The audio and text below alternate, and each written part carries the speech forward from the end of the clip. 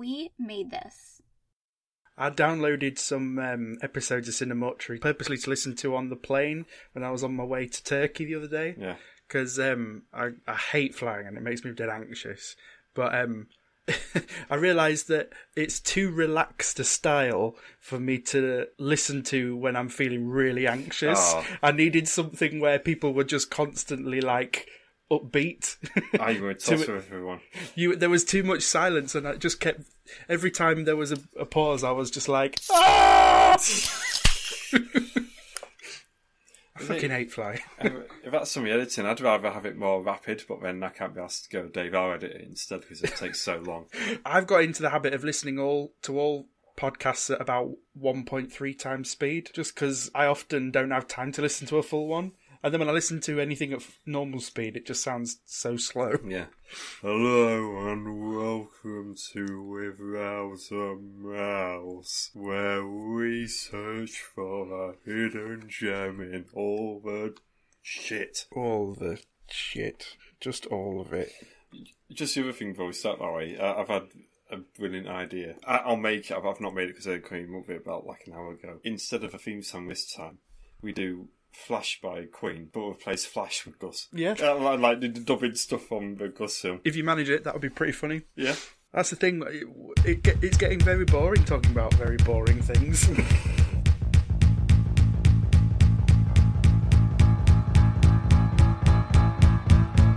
Gus?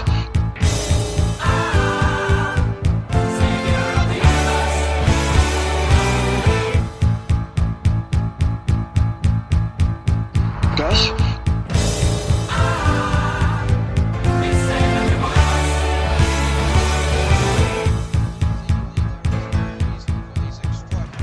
Hello everyone and welcome to Without a Mouse podcast, the podcast where we watch and review the obscure and forgotten live-action Disney movies on the hunt for a hidden gem.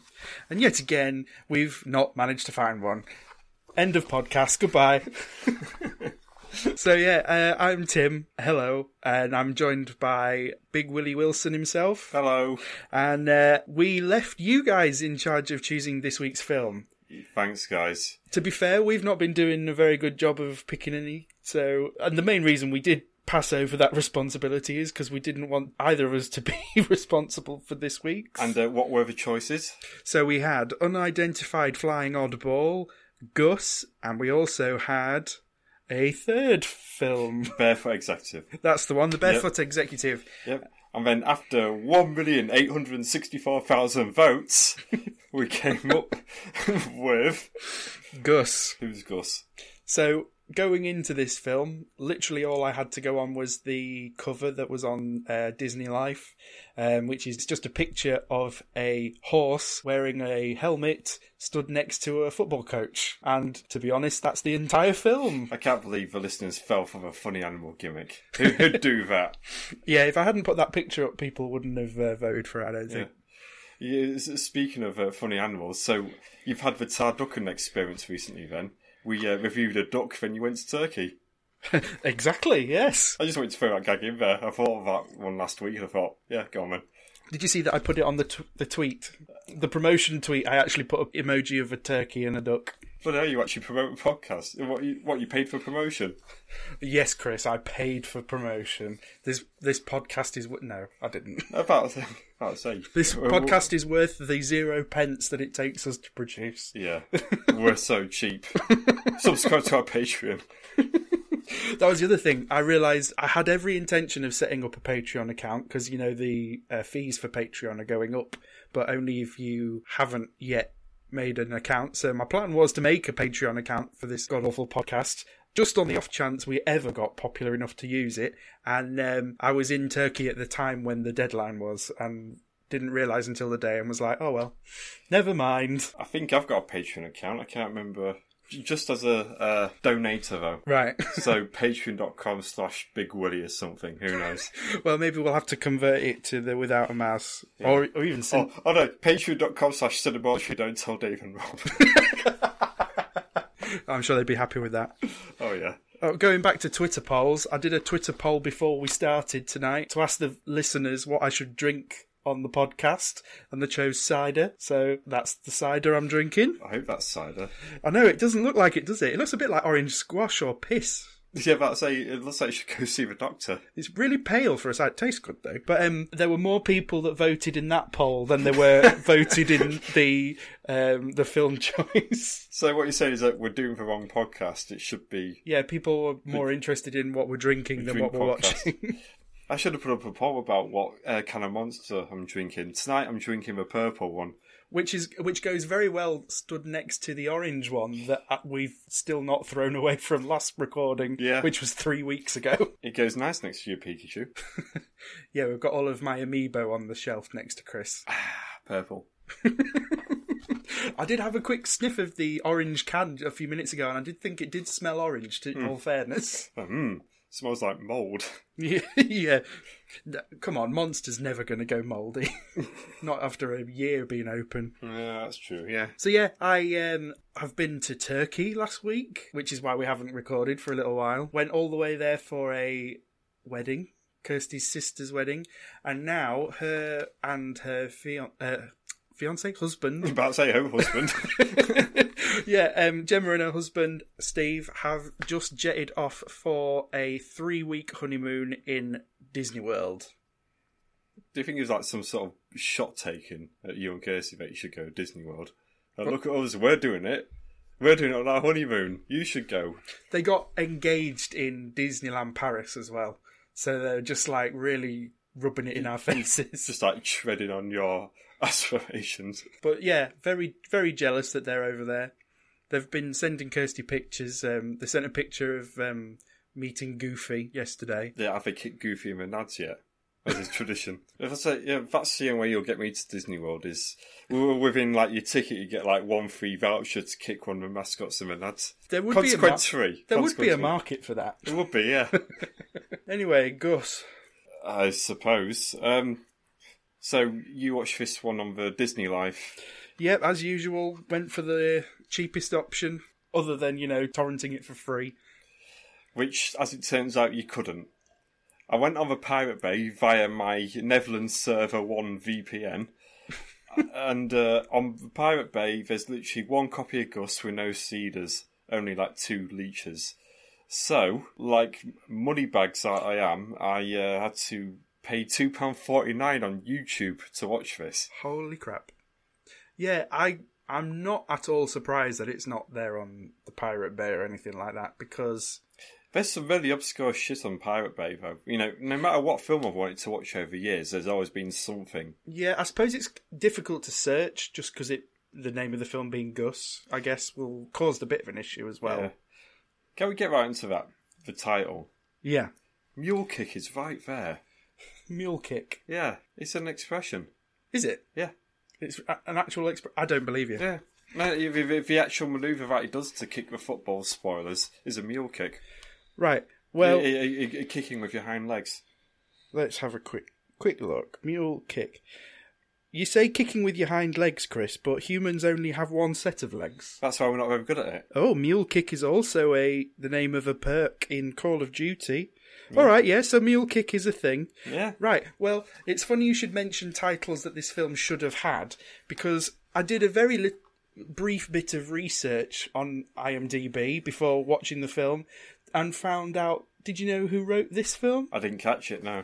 I don't know if I wrote... Oh, yes, I did write down his name. Ted Key, whose writing credits include The Cat from Outer Space and $1 Million Duck. Oh, dear Lord. So it's all connected. So you were really angry last episode because you thought it should have been the goose that laid the golden egg and it was a missed opportunity because that's a well-known saying. Yeah. In exactly the same way, this film should have been called Mule Kick, which is a phrase, and it wasn't. So what is the Cat from Outer Space? What's that supposed to be called then? The Dog on Earth? Probably, yeah. I saw a lot of similarities once I realised this film was written by Ted King, because it had some very similar writing style to The $1 Million Duck, I thought, in some ways. I'm not entirely sure. I don't remember the film being so slapstick heavy. This has been $1 Million Duck. There were moments, but I mean, we'll get into this, but like literally there's no actual jokes in it, like ones that are said, whereas $1 Million Duck did have a couple in there. Oh, he I attempted them suppose anyway. so. Yeah. Yeah. That is one thing going before we even start on the film. There is very few jokes in this film, isn't there? Like the actual dialogue. There are a lot of physical bits of comedy, but the actual script is quite dry. Weirdly, It is. Yeah, it feels like on the script page is like literally a physical gag every page. Some of the setups that we get, I mean, there's one in particular I want to point out later on, but they don't belong in the film. right? Yeah, and then the thing that made me think very much of the $1 Million Duck, and to be fair, made me think of a lot of the films we've watched so far, is the dialogue never strays even an inch away from the main plot. Yeah. In that we don't get any character development, we don't get anyone. Literally, there are no conversations in this film that are not directly moving the plot forward. Yes, yeah, exactly. But it seems to be the case for a lot of these films that we're watching. Unfortunately, yes. So let's get into it. Okay. This was the first film we've watched that had a cold open. Yes, I didn't realise what was going on at first. No, I thought something had missed on. In fact, when I watched it on Disney Live, it started strobing right at the beginning. It looked like scan lines from a CRT TV. Oh, yeah. And I was like, is it supposed to look like this? And then it completely conked out after about 10 seconds of the film. But then when I went back and rewatched it, it was fine. Yeah, so I don't think it was supposed to be designed like that. Yeah, it was the app rather than the film, that one. Instead, we start off with a game of football. This is the actual football, not the American football. And as a lifelong hater of all sports, it lost me straight away, this film. I bloody love sports, so... Well, football. Yeah, so our football gaming... Does wrestling count? I like that as well. I'd say wrestling counts as a sport. Fair enough. I like two sports. I used to like Formula 1 as well. It's energetic, so I'd call it sport. Yep. But yeah, we're at the football game in Yugoslavia where there's a footballer called Stepan. Yes. I think that's the best I'm going to be able to pronounce it. Pronunciation of it, yeah. And he is basically the greatest soccer hero of all of Yugoslavia, and his parents and younger brother are at the stadium to cheer him on. I think I already knew what sort of level of quality filmmaking we're going to get here, because you got the Andy and his family in the crowd, which is clearly a green screen. Yes. Then you got Stepan on the pitch, which is clearly a park. Yeah, that was the thing. There's all the way through this film, there's heavy use of green screen because most of the film takes place in sports stadiums, doesn't it? But they obviously haven't paid a whole crowd to be in their film, so it's all using stock footage and really badly stitched together. Yeah. Heavy uses of parks as well. I'm surprised they didn't. Yeah. Wasn't it at one point just a man walking his dog across the screen? Yeah, and this film came out in 1976, so we can expect the effects to be pretty bad anyway, but they were grievously terrible to look at. They were. It was a very ugly film the whole way through. And I find it interesting as well that they did this film with a cooperation of the National Football League. Yes, because there's official team names and everything, licenses in it. But yet they couldn't borrow a stadium, or maybe for a halftime show film some of this. Yeah. Bit weird. Yeah, very odd. I think we go to what turns out to be the title sequence. This really threw me off because I originally thought it was just the name Gus after they made a comment, and that was going to be it. Yeah, the title Gus appears on the screen. There's a little sting of sort of American style pep rally football band music. Yeah, and then we carry on. Yeah, but then the credits just keep sort of invading the film, don't they? It's weird. I liked the idea at first. I liked how it was invading, but then I realised, hang on a minute, they've been doing this for 5 minutes now. Yeah, it goes on quite a bit. Yeah. So yeah, straight from the we're at the football in Yugoslavia. It's made very clear that the dad is very proud of Stepan, his son, and doesn't give a shit about his younger son, Andy, who he basically knocks off his seat. Yeah. I completely skipped over. We haven't introduced to Gus. There's like a little mini scene after the Stepan bit where Gus kicks his first football. Yeah, so we go straight to the family farm of is it Petrovic family? Yeah. Yeah, I think so. Sounds Yugoslavian enough. That'll do. And Andy is showing Gus the mule his football moves and accidentally falls down a well. Grimsby Town tried to sign him right away. Yeah. But Gus then Yeah, Andy says I give up. I hope I never see another football as long as I live. And then Gus kicks a ball over some trees in a really straight line, and then apparently becomes famous in Yugoslavia as this mule that can kick a ball. Do you think this is Disney sort of racially stereotyping again that the Yugoslavian population is so poor that they've got nothing better to do than admire this horse that kicks balls? Yeah, luckily, we get away from Yugoslavia pretty soon after straight after this. I was about to say, we only ever get one dodgy accent from Andy, and that's about it. It's almost an American accent, I think, Andy's accent. It's not too in your face. No. But one thing I had to say about the film so far is I had no idea who's who. It's the shittest opening to a film we've watched. In my opinion, I thought it was really rushed and sloppy. For instance, the scenes where we see the family at the football field, Andy he's wearing a flat cap, which is pulled so far down over his eyes that you could barely see his face. So in the directly following scene, I didn't even realise to begin with that he was the same person as in the football pitch. I couldn't tell if the person... Because as well, when we go to the farm, Andy's doing some pretty impressive football kicky-uppies and stuff. So I thought he was supposed to be Stepan until he fell down the well. So I found the intro really hard to follow. I think I got it, but it was only just, if you know what I mean. Yeah. And then straight after that, we go to the headquarters of the California Atoms, which I looked up and they're not a real team. No, they're not. I did know this one, in all fairness. No, you don't have teams named after states. There's different cities. And we've got Coach Venner and the team's owner, Mr. Cooper, going over some film playback of the Atoms being shit. And this is where the credits come in, because basically, we're seeing shots of the Atoms playing, every so often it'll freeze and we'll get some of the credits occur and then the video will carry on. Now, if Andy was like Grimsby Town, then these guys here were like York City. I'll take your word for that. Yeah. York City is somehow 2 divisions lower than Grimsby. Really? Yeah. Is that why Rob Yeomans is always saying new low on Twitter? Correct, yeah. They're literally 1 league away from the Sunday leagues. Right. They used to be like a full-blown football team, but now they're not. Oh dear. Yeah. It's all gone to shit a bit.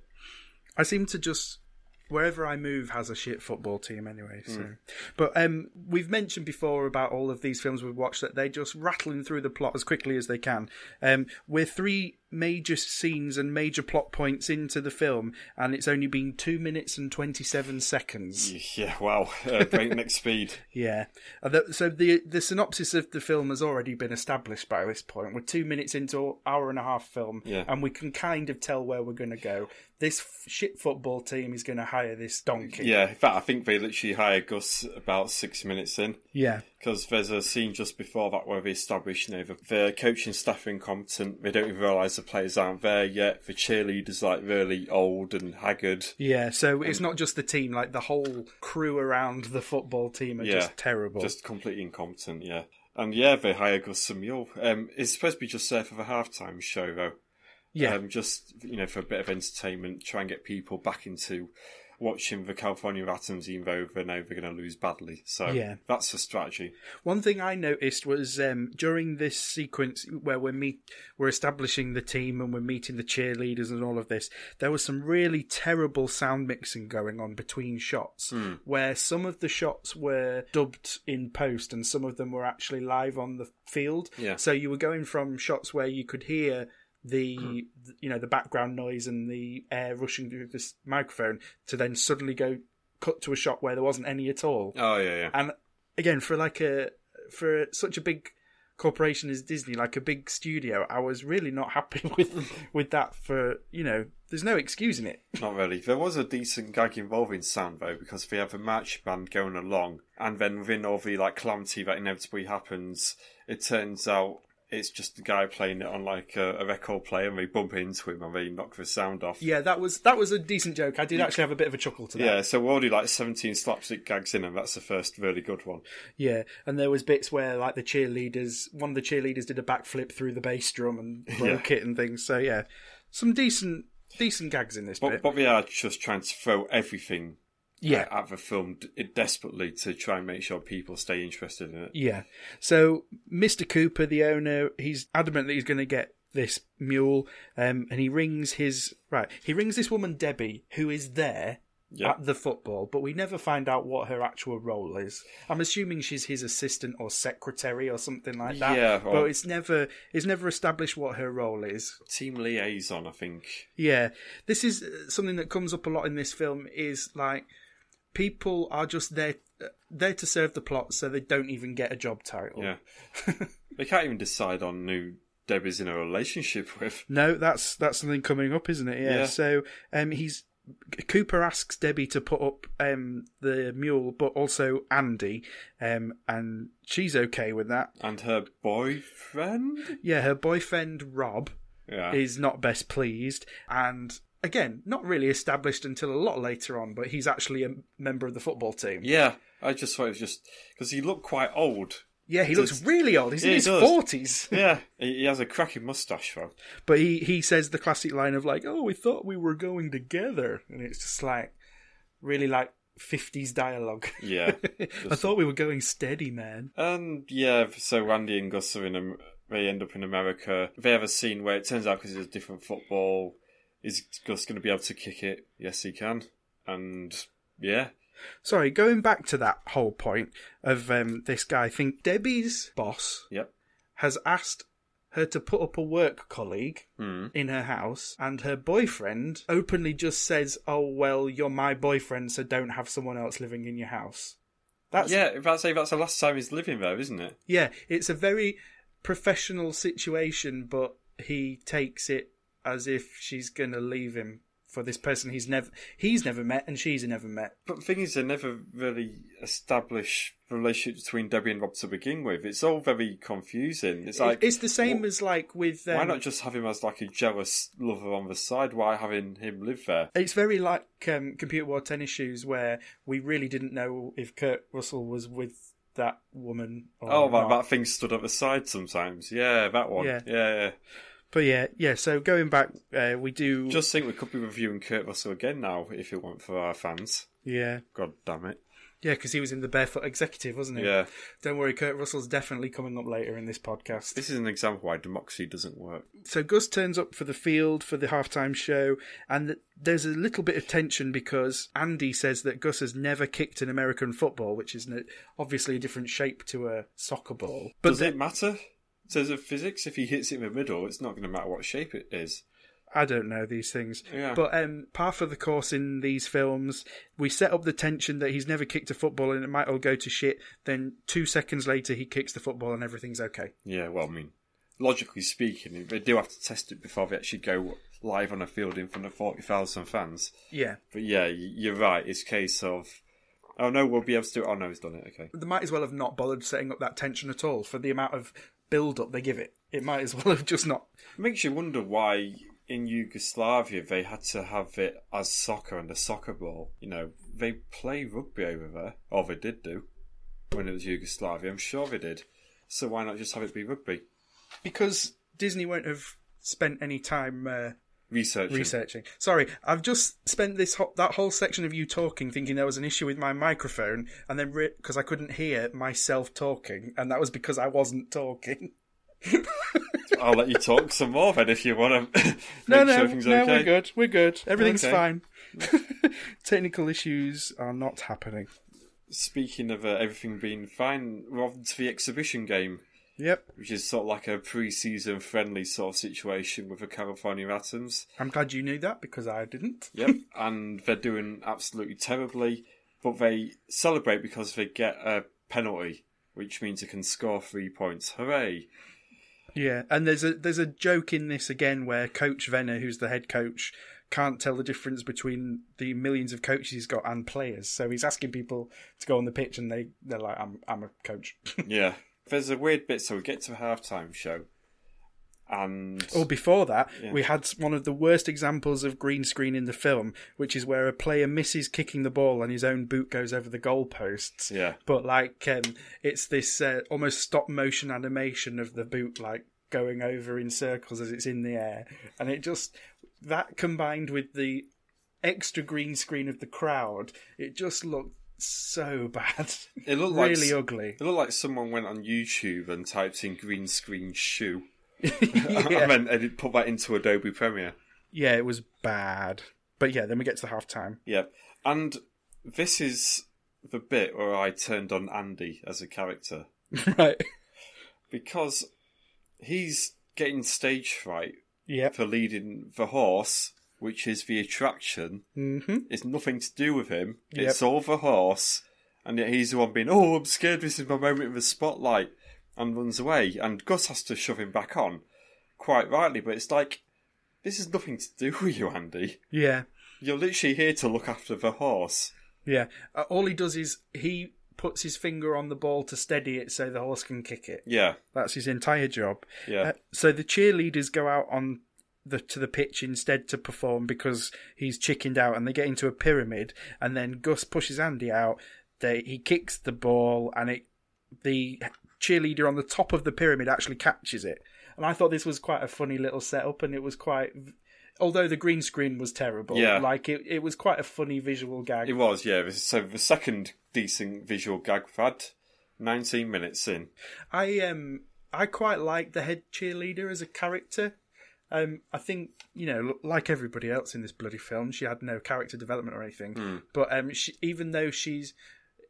I think it's supposed to be funny that she's quite overweight, but she's really like up for a laugh, and she's positive, even though she knows she's a bit shit. Yeah. She still goes for it, and I thought that was quite funny. I'd have rather had her as the Debbie role, the mandatory love interest, as it were. I'd rather have had her just... Someone with a bit of humour to her. Yeah, A, it would have been different, and B, I think she would have provided the script a bit more potential than what it had. And considering that Debbie's role in the whole team is never actually mentioned, there's no reason why the cheerleader couldn't have been the love interest. It would have easily fit into the film. There's no reason why the cheerleader couldn't have been the liaison to the team as well. Yeah. This is clearly a team on a shoestring budget. Yeah. So why not have a role doubled up?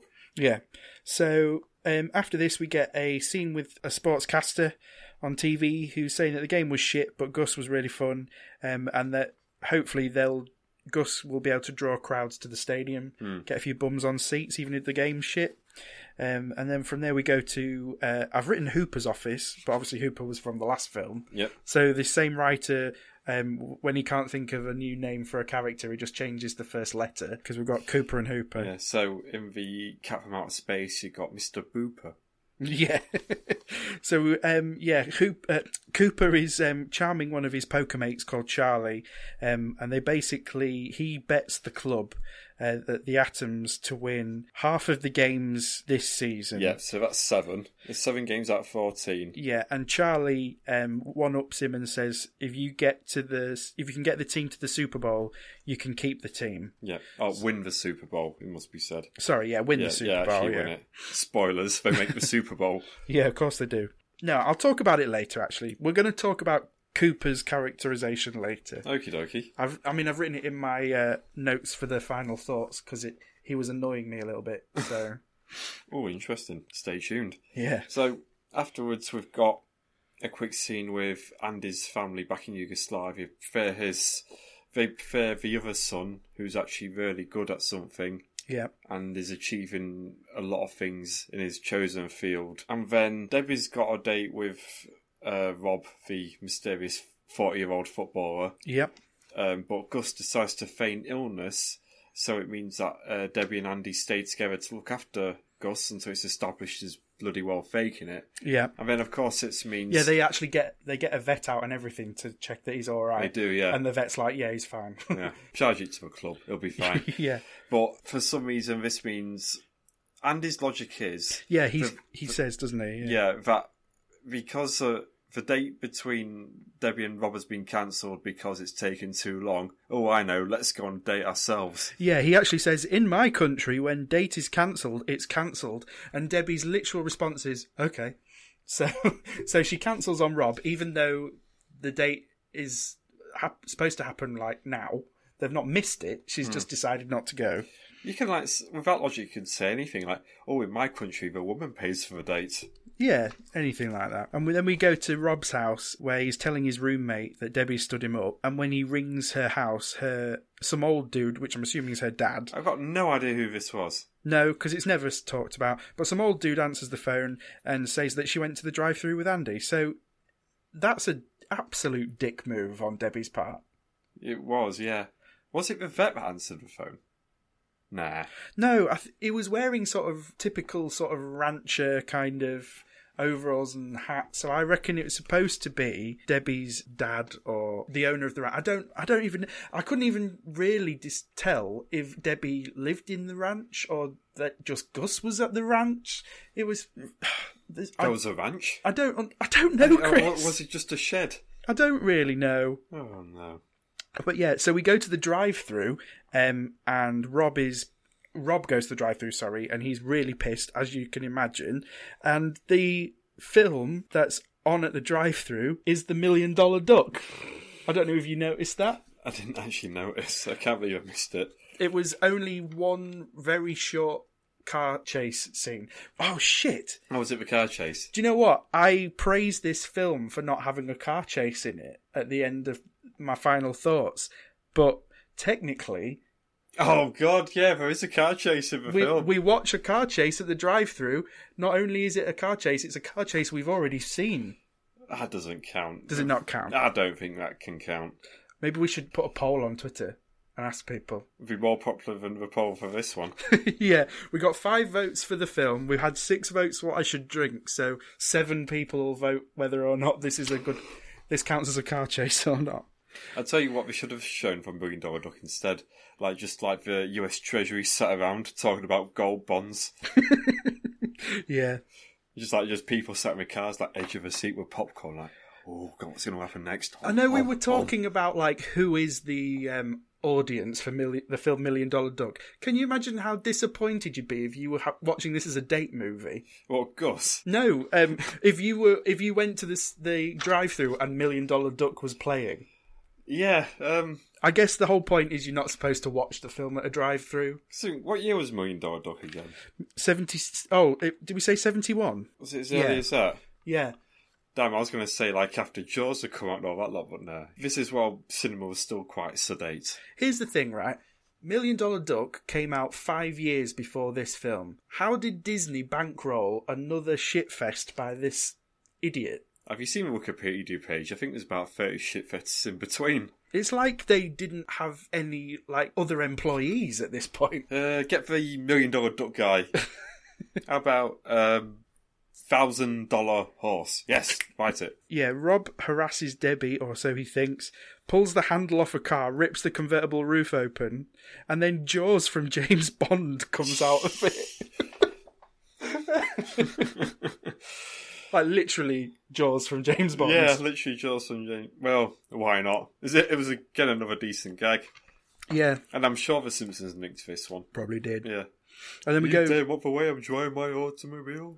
This is the only car I could afford. Your vast knowledge of The Simpsons always, if I remember, outshines mine. I'll splice a clip in.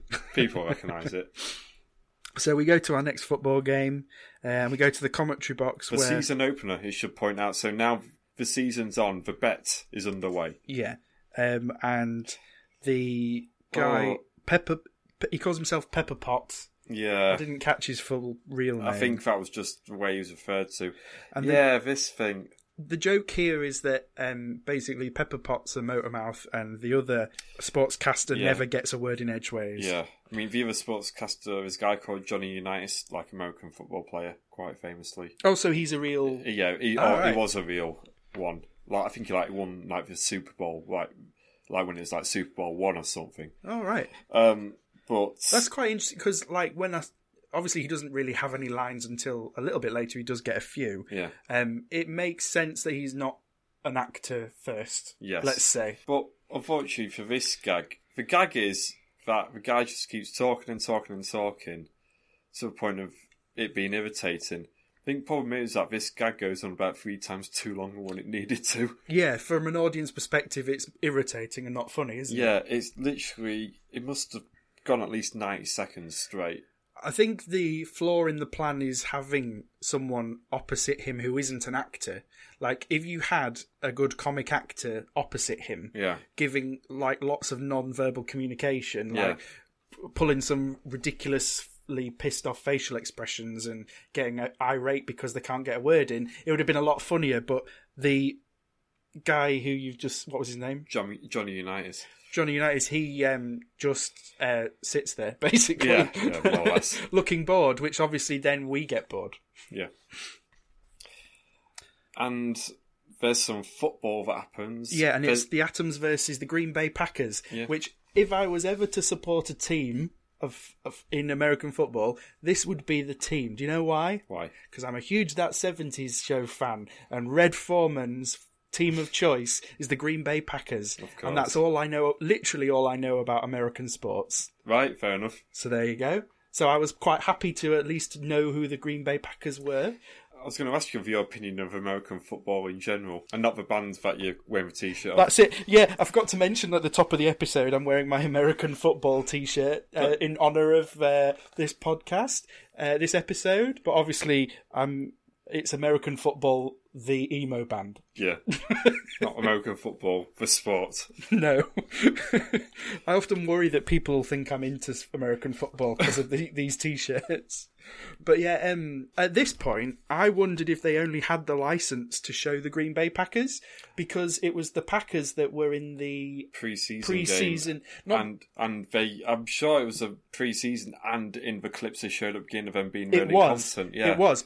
And obviously, because it was literally the only team I knew, it was very obvious to me that it was always the Packers. And I was like, maybe they've only got the license for That would that. have been weird. Yeah, and there's a Super Bowl. It's the Green Bay Packers again. Yeah, if every team that they played was the Green Bay Packers over and over again. So our Green Bay Packers have lost 28 times, but yet we have a Super Bowl.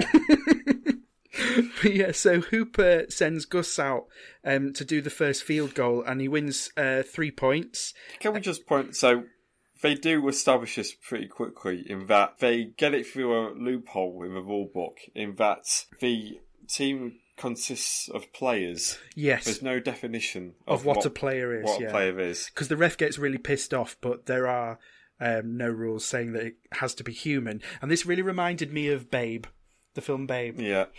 Did it you as well when Yeah, you were it did, watching it? yeah. Because obviously in that, Babe's in the sheepdog trials, Yeah. and nowhere in the rules does it say that you have to be a dog. So that's how... Even though it's called the Sheepdog Trials. Yeah, it's in the title. Yeah. Yeah, because the NFL is not the human football league. It should be. So he kicks the goal, they win. Yep. And this becomes a common theme. They quickly go 4 weeks undefeated. Yeah. And then Charlie is obviously really pissed because he thinks that Cooper's cheating. And Cooper suggests a little wager. And then we go straight back to the stadium for the next scene. And I, again, trying to show people how ridiculously fast these films rattle through their important scenes of, plot development. Yep. That scene started at 31 minutes and 31 seconds and finished at 31 minutes 51 seconds. So that was a 20-second scene, like, altogether. Snappy, you could be like that, yeah? Yeah. Or more like... That's the plot structure. Well, I'll say, having visited Turkey, I imported a big bag of pistachios with me. And obviously, if I'd spent too long deshelling my pistachios, I would have missed this entire scene. You dig what your pistachios now? In public? In the privacy of my own home, Chris, I deshelled them. That's better. Hopefully the And curtain's drawn. And they fucking loved it. Oh, God. So... Sorry. I hate myself when I'm on this podcast. So we have a quick little bit in, I think it's the fourth game or the fifth game, where Debbie's jealous non-boyfriend decides to tackle Andy deliberately. And this was the point when I went, oh, so Rob's a football player then? Yeah, I say I had no idea. I just thought it was a big fat guy with a moustache Yeah. with really shit hair. I thought my hair was bad. Fucking hell. But because he's so vital to the team, Cooper asks them to carry him onto the field on a stretcher to then help Gus kick the ball. So at this point, Andy's still his one talent is to hold the ball and say, Yeah. "Was it oosh?" or something like that. Yeah, and then we have a shot in the shower room, and basically Cooper's laying into Rob for having endangered their star ball holder. And then we go to a scene with Charlie, who is in like one of those old-fashioned sort of sauna sweatbox things with a friend Yep. stood next to him. Charlie's really worried that the Atoms are going to win the Super Bowl, and his mate offers to take care of it, is what he says. And then we cut straight to the gates of a prison where the warden is letting out these two criminals, and the warden's saying how they've been in and out of prison together. They're obviously they're always working as a team and always getting caught, but they say that this is it. They're never going to work together, and then instantly get picked up in the same limo. Yeah. Okay. Yep. So this was being bugging me, and I forgot to actually check. Was one of the cons like the older sort of Vata one, shall we say? Was he in Happy Days? Was he the dad in Happy Days? I thought that. It's been driving me mad. I thought he looked a bit like Mr. Wilson from the Dennis the Menace movie. No, I don't think. But it I was think that, yeah. you're right, and that's. I knew it wasn't Mr. Wilson, but I Yeah. couldn't put my finger on it. I'm pretty sure you're right. But the other guy, he died this week. Oh, I think we killed him, Chris. Yeah, Tim Conway.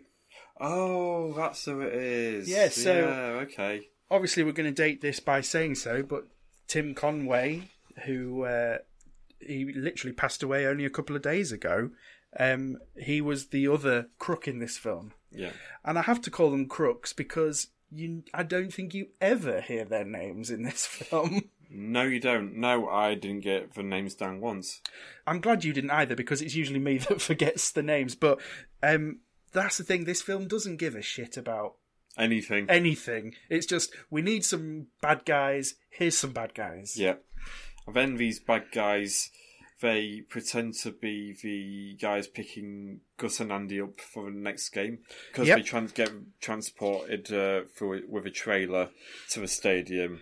Yeah. But then they deliberately get lost and run out of petrol, so they miss the game. Yeah. And so they lose the first game of the season. So to establish this football team is absolute dog shit, but the Mule is so effective at kicking the ball for penalties all the time Yeah. that, is pretty indispensable. Yeah, there was a good gag just after the game when Gus and Andy finally make it.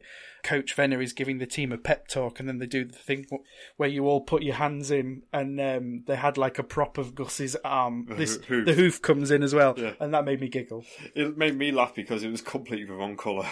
Yeah, it was really dark, wasn't it? So to establish like Gus is sort of like a brownie sort of colour, this was like complete black fur sort of thing going on. Yeah. Totally didn't match. I just found it funny because of that.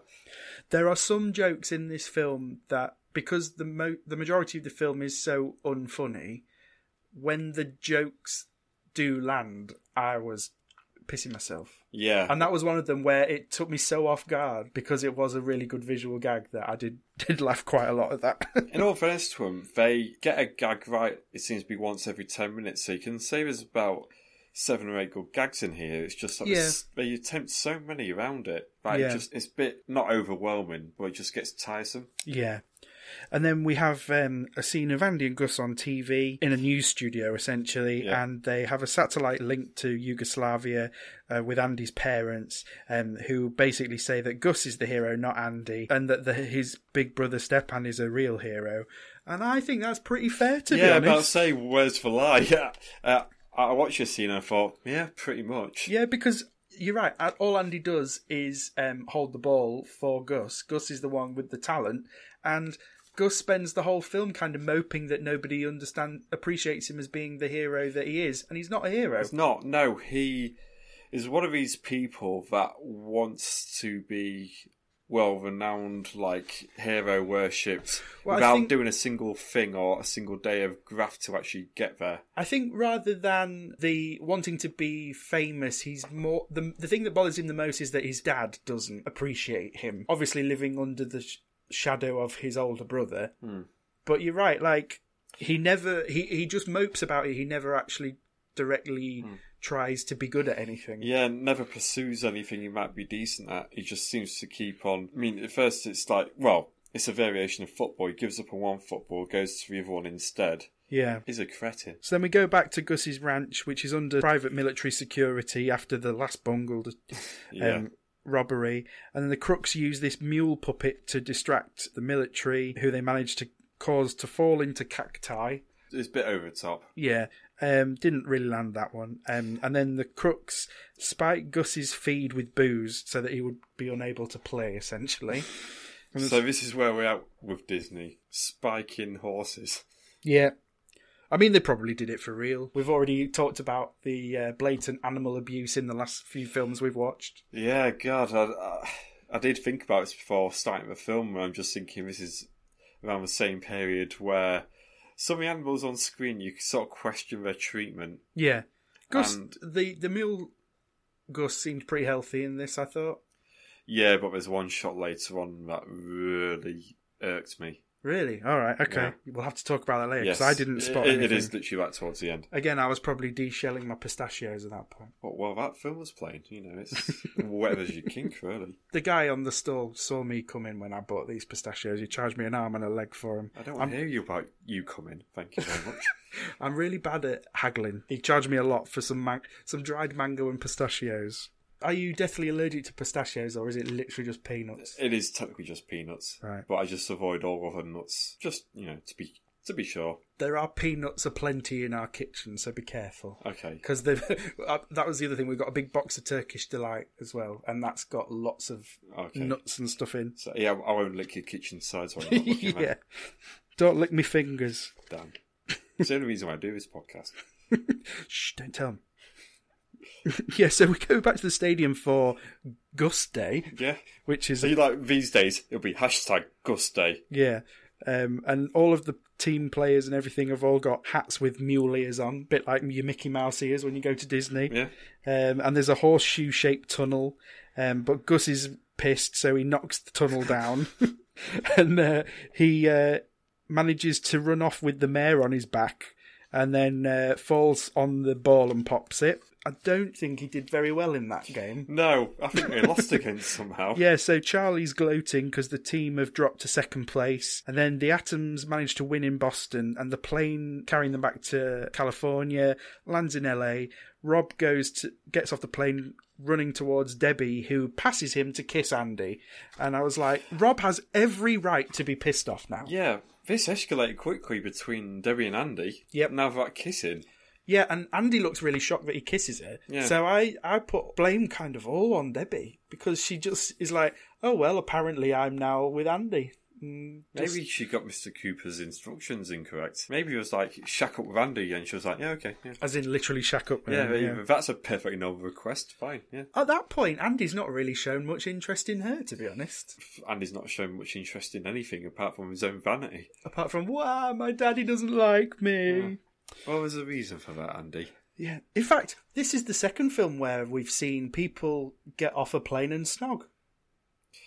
What was the... Computer wore tennis shoes. That was the... Oh, God, yeah. The only snog in that film was when he was snogging a supermodel. Yeah, but when I he think got it off the wasn't plane. even his girlfriend. Was it his No. girlfriend? No, he's just a supermodel, yeah. Yeah. Then one of the crooks calls Andy pretending to be a doctor, saying that Debbie's been in... Yeah, so this is later on. Debbie's been injured in a car crash. So he meets Andy at the hospital, tells him loads of gobbledygook, and says that Debbie needs a transfusion, so he's going to have to give his blood. Now, this is strong, but I fucking hated this whole sequence. The setup... Right. Debbie's been in a car crash. Yeah. Needs a blood transfusion. It's a serious accident. Where's the comedy? Yeah, there isn't any comedy, is there? No. It's basically...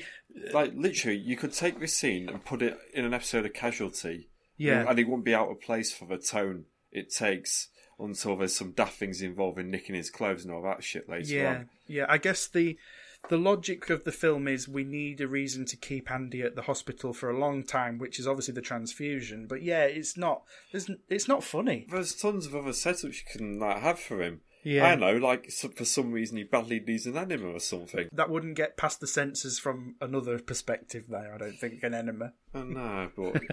In a Disney movie. Yeah, but it's just weirdly dark and with no Yeah. comedic value. And, yeah, But bizarre. then So obviously back at the stadium they can't find Andy, so another player is going to hold the ball for Gus, and it's cut with shots of Andy trying to escape. Yeah, with a really weird X-ray. So this is the closest thing we get to animation in this film. Yeah, because the credits, this is the first credits that aren't animated as well, Yes, wasn't it? is. Yeah. So yeah, I quite like this little bit. Where there's a X-ray machine in one room, Andy, and for some reason a cat that's just in the room, and the crook basically have a bit of a scuffle, but inside the X-ray machine, and it's completely animated. Their skeletons fighting. I actually quite like that bit. I did, yeah. Although all I did was make a very grotesque note. Right. Nice double entendre. Andy handles some pussy. Oh God. But the only one is going to handle.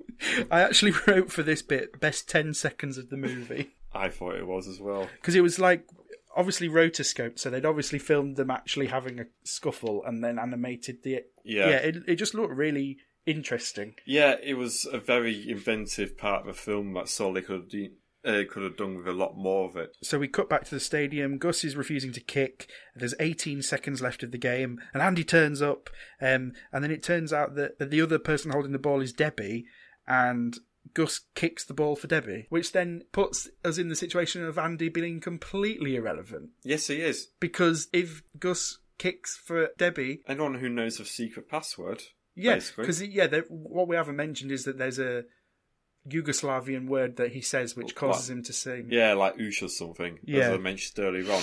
Yeah, that's the reason why Gus kicks, but it's not connected to Andy or his voice whatsoever. He just does it for anyone. On a more serious note, I did think, even if there are no rules in the NFL playbook saying that animals can't play, I bet you any money there are rules against women playing. Yeah, as involved like man. Play between 15 men.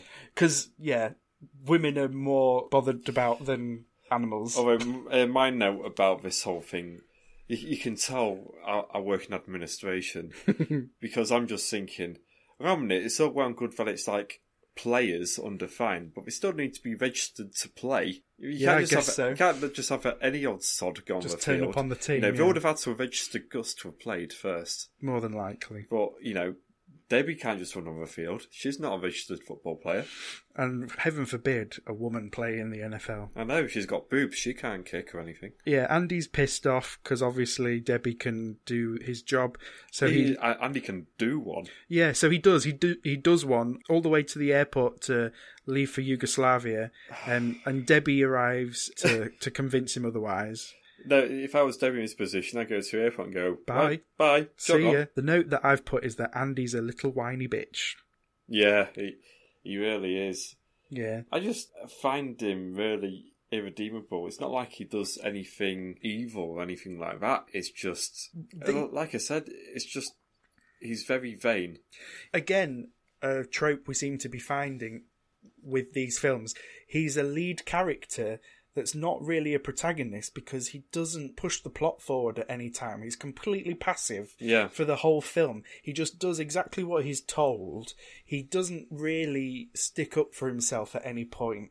And he's not a character you can really give a shit about for that reason. And it was the same in the Computer Wore Tennis Shoes where Kurt Russell's character, everything happens to him. He's never at any point pushing the plot forward. Yeah.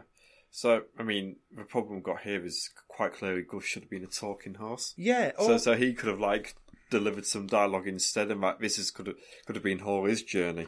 Yeah, there's, when you have films like this where you've got sort of an animal as sort of the main character, normally the animal will be shown to have more of a cognitive sort of personality than a real-life animal. But up until this point, all we've seen him do is be a horse and kick a ball. Yeah, he doesn't even clop once for yes and twice for no. He kicks the ball. But that changes later on, doesn't it? He suddenly has a personality, but we'll get to that at the end. Yep. But up to this point, he's just a fucking mule. And so's Gus. Hey. Yeah. There was an actual bit of dialogue that made me laugh in the next bit which was... Oh, by the way, Cooper sends Andy and Gus into hiding. Yeah. Then we get, in the changing rooms, Coach Venner's being interviewed, and he's getting really positive about the game and attributing the win basically to the whole team. And the reporter's like, well, what about Gus's 14 field goals? And I thought that was pretty funny, because this is the first time where, like... Because the team are always, like, really upbeat about winning, and this is the first time someone actually says, it's nothing to do with you. Like, So this is a bit of a... I'm not sure if it is a plot hole, but they don't really establish when they're not inducing penalties on the field. So when Gus isn't scoring a penalty, it's been established that the whole team's incompetent. yeah. So surely if the other team are still all scoring touchdowns and such... I did think this, And I believe, if I remember rightly, a touchdown equals 7 points. Yeah. So Gus is having to kick at least 3 field goals to make up for every touchdown scored against them. Yeah. So are they trying to say that the team is suddenly vaguely competent in a lot of places in order to keep the opposition out from scoring? Well, one of the notes I made was that I obviously know jack shit about this kind of thing, but I did think the field goals, because it is like a bit like a penalty. Yeah, if is it even possible to win just on field goals? It is, but you talk about 3 points at a time. Yeah, but you'd need to be against an equally incompetent team, essentially. You'd have to be against someone who fouls quite a lot in order to induce the penalties. Yeah. Even if it's a strategy of the California Rams to get deliberately fouled. Yeah. Even then, like I said, they've established a team to not be good enough to keep the opposition out from scoring. So, yeah, that doesn't make any sense to me, in all fairness. No. I'll use this as a point to say as well, like, usually during this film, when we're in the middle of a game, it'll keep flashing up pictures of the scoreboard. Yep. And every time it's flashed up, it was just complete gobbledygook to me. Like, I didn't have enough time, whenever it was on, to interpret what the scores mean. It's not like in a normal, like in a football match where you've literally just got the score. It's all broken down. At no point did I have time to figure out whose score was whose, who was winning.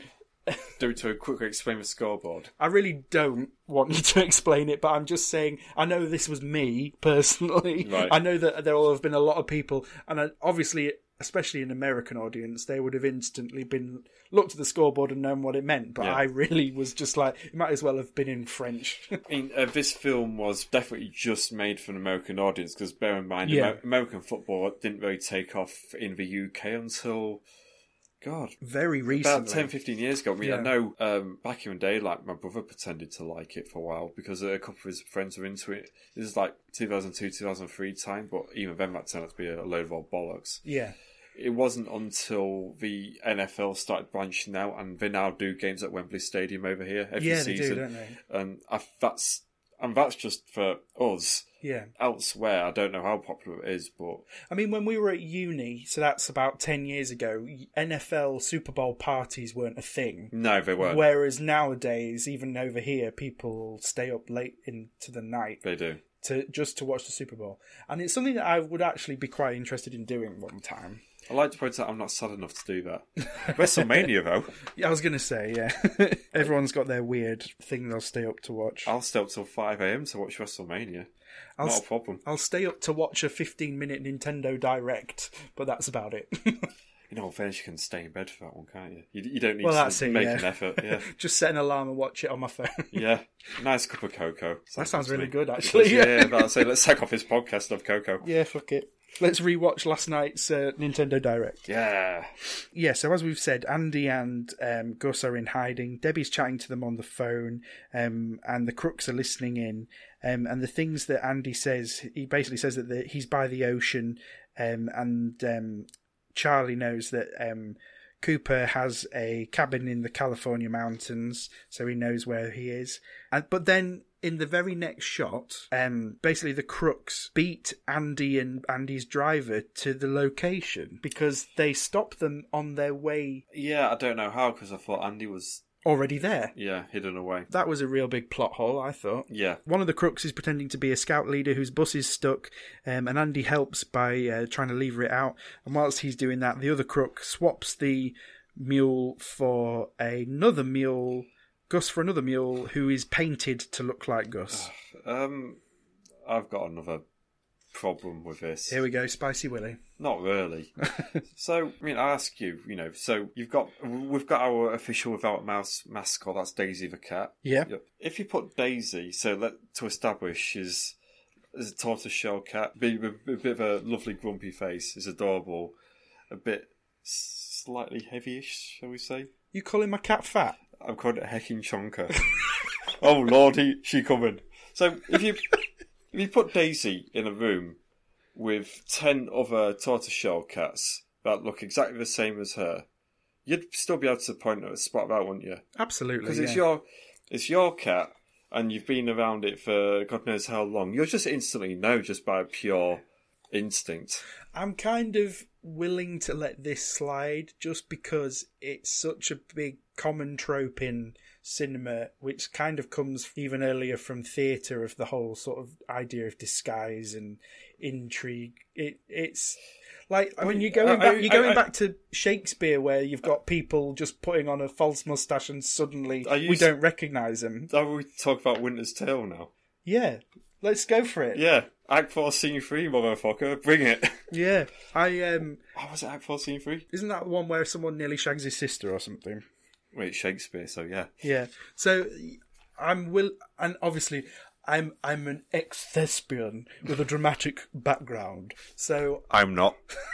So it annoyed me because in reality you would obviously know it wasn't your mule, but obviously it's a trope of cinema and theatre that disguises always work. No matter how shit they are. Or the sister-sister principle. Where there's two twins and Yes. no one can ever tell them apart. Yeah. But even the people that are watching the show learn who's who. Yeah. Yeah. Like, oh, she's got a freckle on her face and she doesn't. Yeah. So we're at the hotel booking in, where they try and sneak Gus in. I've got another problem. Is it the guy behind the desk? No. All right. So we've got this big secret plan to hide this horse.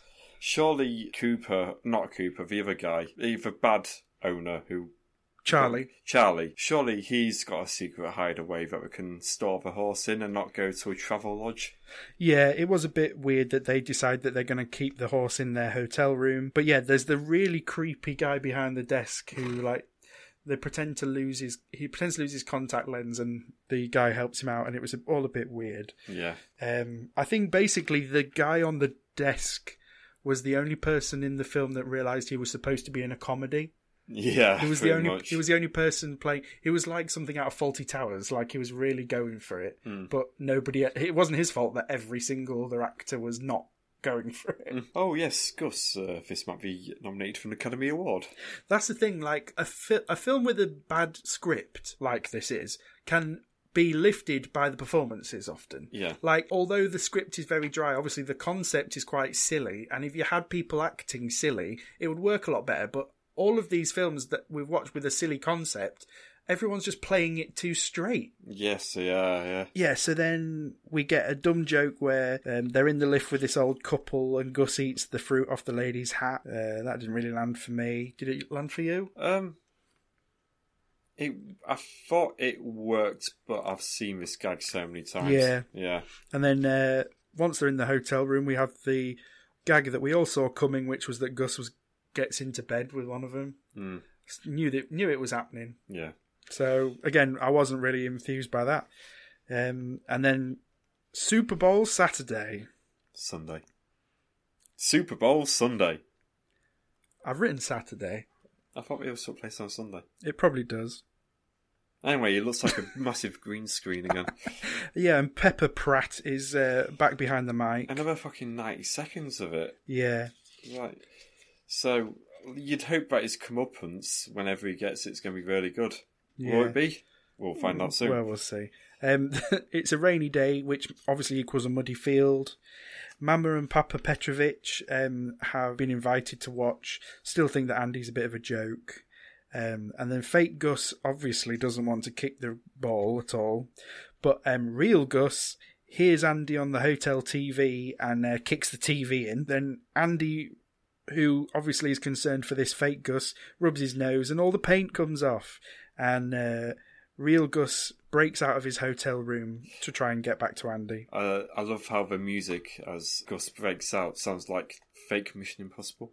Yes, it does. Yeah. Yeah. Like duh. First bit where the soundtrack was actually trying to build a bit of suspense as well, wasn't it, really? It was. And then Andy and Hooper fly out in a helicopter. Right, I'm going to make, for the next episode, I'm going to make us some bingo cards for Disney Bingo. Yep. Because yet again, here's a helicopter. And I got quite excited because our two goons walked past a used car lot. Yeah, and I've written worried about car chase. I thought they were going to jump in one. I just wrote, But luckily for us, they did not. Fuck me, this is the first live action one we've done without a car chase. I say live action, one set on Earth that we've not the done. first film set on Earth without a car chase, unless you class showing the clip from No, Million it Dollar doesn't count. Duck. It's for a film we've already reviewed. If we hadn't done $1 Million Duck before, I might have allowed it, but no, we can't. Okay, so yeah, the crooks chase Gus through this used car dealership into a supermarket, and the plan is for them to lasso Gus, and lots and lots of hijinks ensue.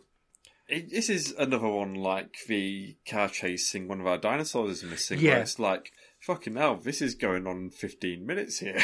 This was and it feels longer because every scene in the film is so short, but this whole sequence is, it just keeps going and going and going. And each gag that I put in there is painstakingly set up to pay off immediately. So it's like one of the goons, or Tim Conway, he reaches underneath the shelf because he thinks that the horse's leg is there, but it turns out a woman stepped her into place.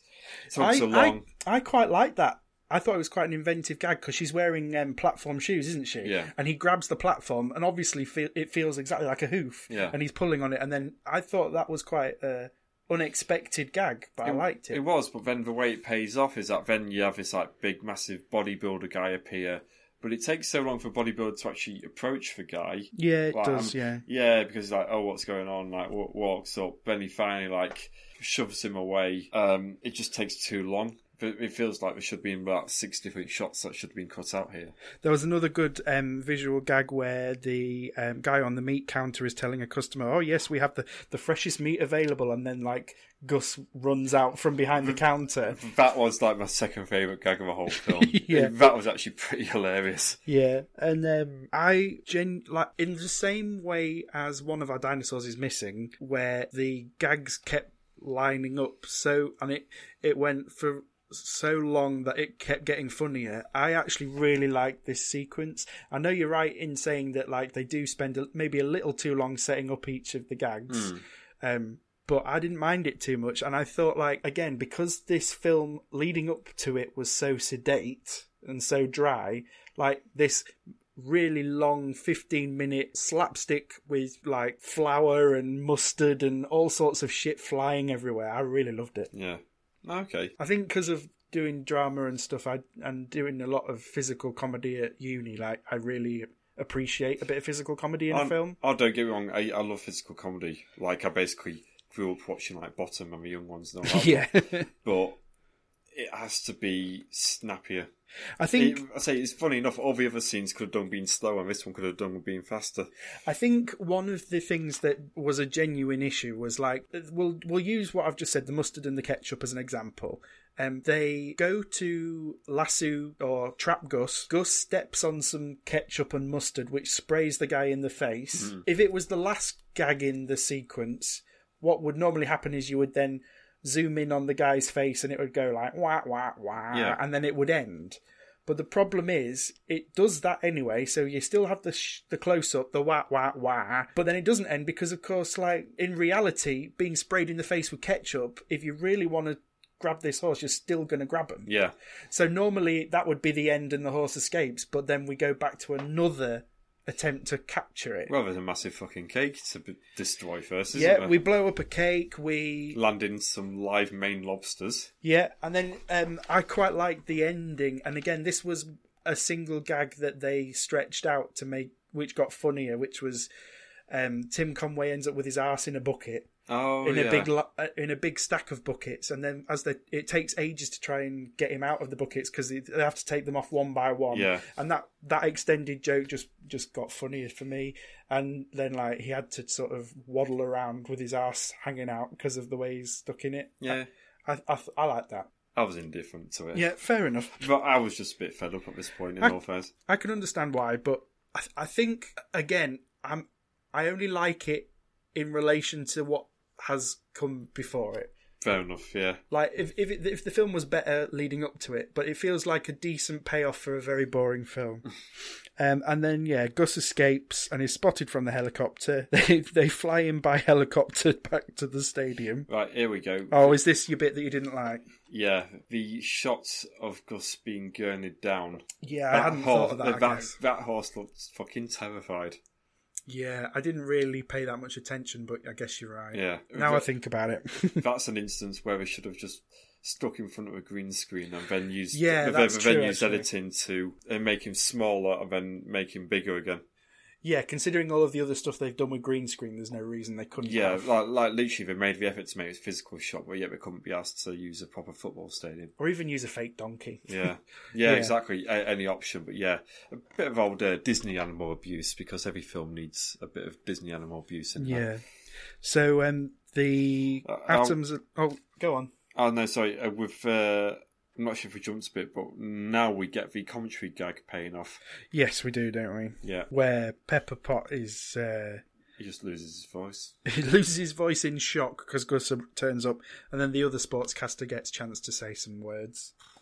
But it wasn't really that much of a good payoff, was it? I wanted him to be hit over the head.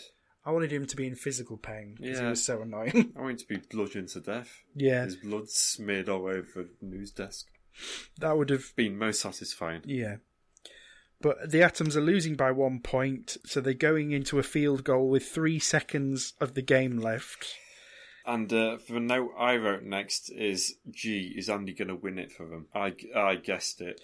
That's interesting because I didn't guess that. I guessed it. Yeah. Because I'm thinking now, like in terms of the script, thinking, shit, Andy hasn't actually done anything. Yeah. Better try and redeem him somehow. So Gus slips, misses the ball, passes it to Andy, who then scores a touchdown. But the thing that pissed me off was, like, there is no physical way any of this could have happened in 3 seconds.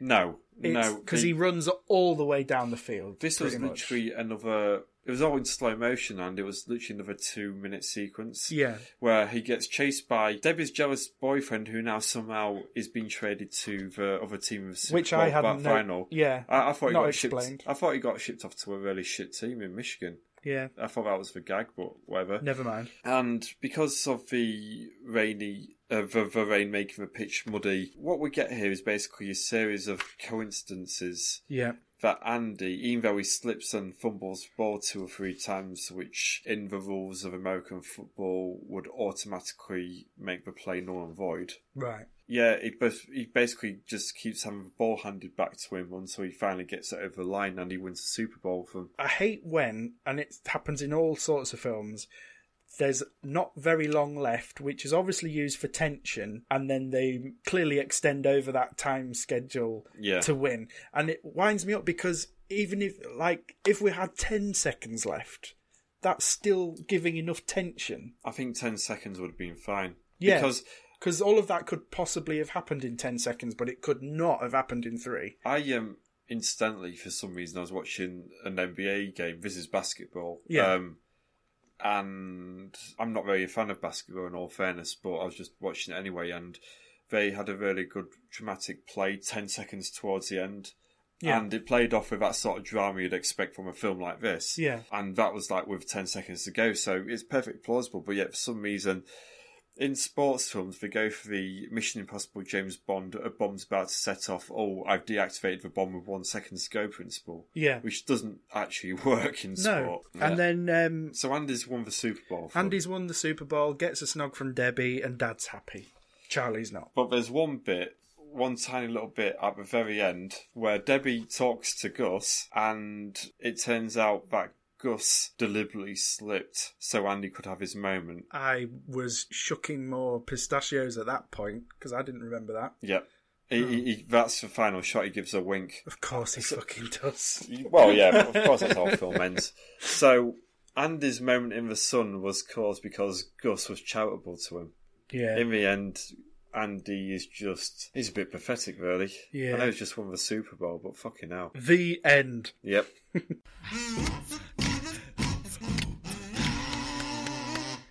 So yeah, final thoughts. Do you want to go first? I spent £2.49 to watch a mule kicking footballs. Yeah. It was a film that tried very, very hard for all of its gags to land and for the concepts to work. And I feel like if it was a bit more focused in certain elements and not others, so maybe work more on particular slapstick gags instead of trying every single gag we could think of. Yeah. It may have worked a lot better, and it needed some character development at some point. That would be nice. Mm-hmm. Because there's literally none here. I think the horse gets the most character development here. Yeah. Yeah. And that's not much. Yeah, and that's about it, really. It was a film about a horse that kicks a football, made by Disney. Yeah, as you said, it's another film that suffers from lack of characterization. We never really know who anyone is.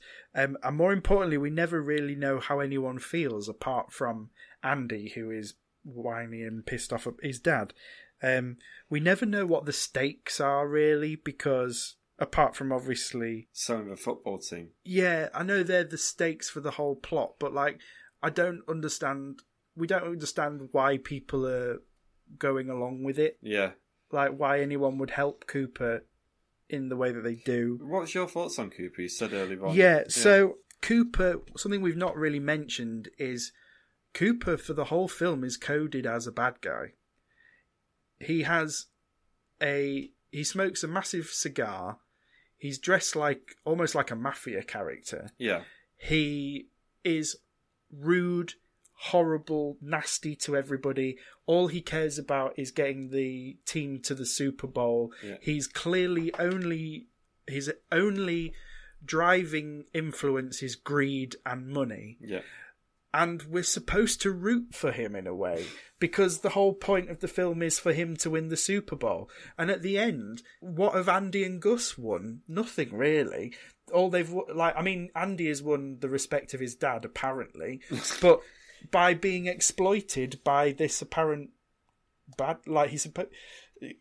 Charlie is played as the bad guy. Yeah. But only because we're from Cooper's perspective. Cooper is just as much a twat and an evil person as Charlie. So, as an audience, I know we're supposed to root for Gus because, he's the comical, cute horse that we want to win. But at the end of the day, either way, some twat is going to own this team. I think Cooper is very much an archetype of that sort of period. Yeah. In that the whole big maverick owner sort of thing was a trait to be admired, instead of thinking, wow, I mean, it's just a dickhead that's gambling the lives of the people below him for a thrill, basically. I think that sort of character is quite outdated now. Absolutely. You wouldn't see it now, definitely not. I don't know if we're supposed to see him as a redeeming character at all, just because the way he talks to everybody. He is rude and horrible to people. He only cares about the money. There's times when he doesn't refer to the cheerleaders and stuff. He doesn't refer to them ever by name. He's just a prick, and I don't know if we're supposed to like him in any way. But going back to characterization, no idea what Debbie's job was. Didn't know Rob was a football player until he literally showed up. The crooks' names, we don't even know what we don't know what their previous crimes are that warrant them to be chosen for this role. General gooning. Yeah, it's literally just they're just henchmen. Yeah. As I said earlier, the whole beginning of the film felt like an editing disaster, really sloppy and disjointed, especially when the credits were coming in. And we didn't mention then, but like there was no reasoning for the points where the footage of the game were being paused to then put in credits. Like, it would have worked better if every time it was like the film looked like one of the players was going to do well, stopped, and then we saw them fumble the ball. And that happened sometimes, but then sometimes the credits would stop after they'd already fallen face down in the mud and things like that. Yeah. So Weird. it seemed like there was no rhyme or reason to why it was edited the way it was, and it was really pissing me off, that whole section. I mean, a good point, there was no car chase.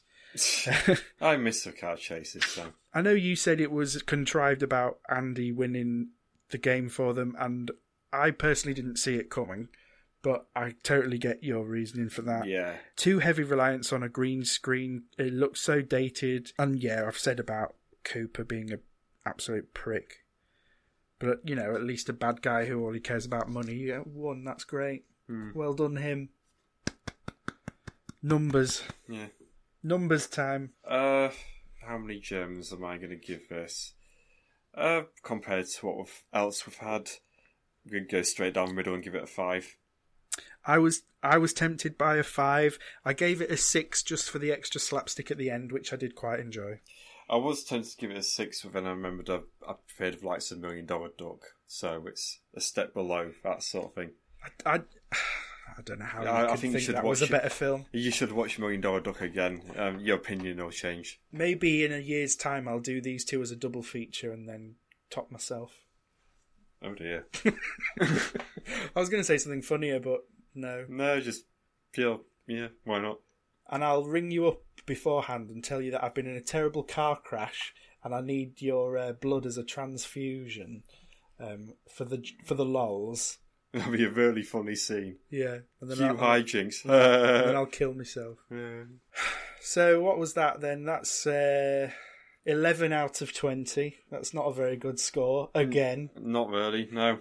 And that was technically my choice, but I did let the listeners, take the bullet for me, really. Yep.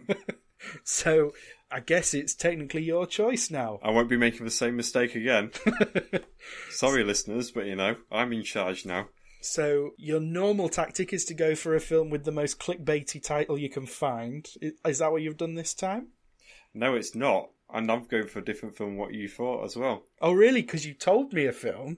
Yeah. Which I was quite looking forward to watching. And I've watched it and I'm banking it for a bit later on. All right. Because I'd rather next time we look at a film called The Island at the Top of the World. Ooh. Yeah. Because I saw my mum watching it the other day and I thought it actually looks quite decent. So I thought I'll bump up the order.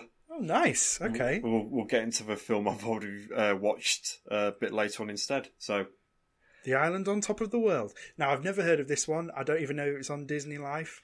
I hope I've got the right title. It's on Sky, so at least I don't have to pay £2.49 for this one. It's definitely a Disney film, isn't it? It is, yes. Oh, good. Yeah. I did double check this. Okay, so that's us for this week. Where can people find you, Chris, on the tinted web? You can find me on Twitter sometimes at KidSwole, that's SWOL. And my Twitter is at TimblesRH. And our official Twitter for this podcast is at Without a Mouse. And we're also on Instagram now, also at Without a Mouse. We've been around long enough that if you, for any reason at all, and I don't know why, but if you're enjoying our content, please do review us on whatever platform you're using. If you've seen any of the films that we've watched already, leave a mini review. We'll read it out. Okay, yeah. Please review us. Yeah. That would be great. 5 stars only, though. Don't bother. Oh, yeah. Don't bother with bloody 4 stars. Bloody shit. Yeah, whatever stars you put should be the stars for this podcast and not the film that you're reviewing. Yeah. Because that would be a travesty. Yeah. Like, this is bollocks. The horse kicks a football. What's going on? That's not a podcast. We're just reviewing it. Just this one time. Nothing else. I listened to a really funny podcast called Why Won't You Date Me with the comedian Nicole Byer, and she asks her listeners to leave her like a really gross come on. like coming onto them, and she reads them out, and they're fucking gross. Fantastic. But yeah, so that's us for this week, and we'll be back with the island at the top of the world. Bye. Bye.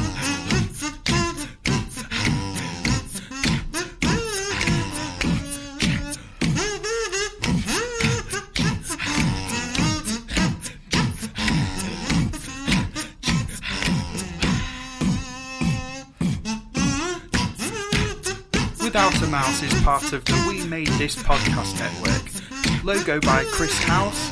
Theme tune by Ether Orr.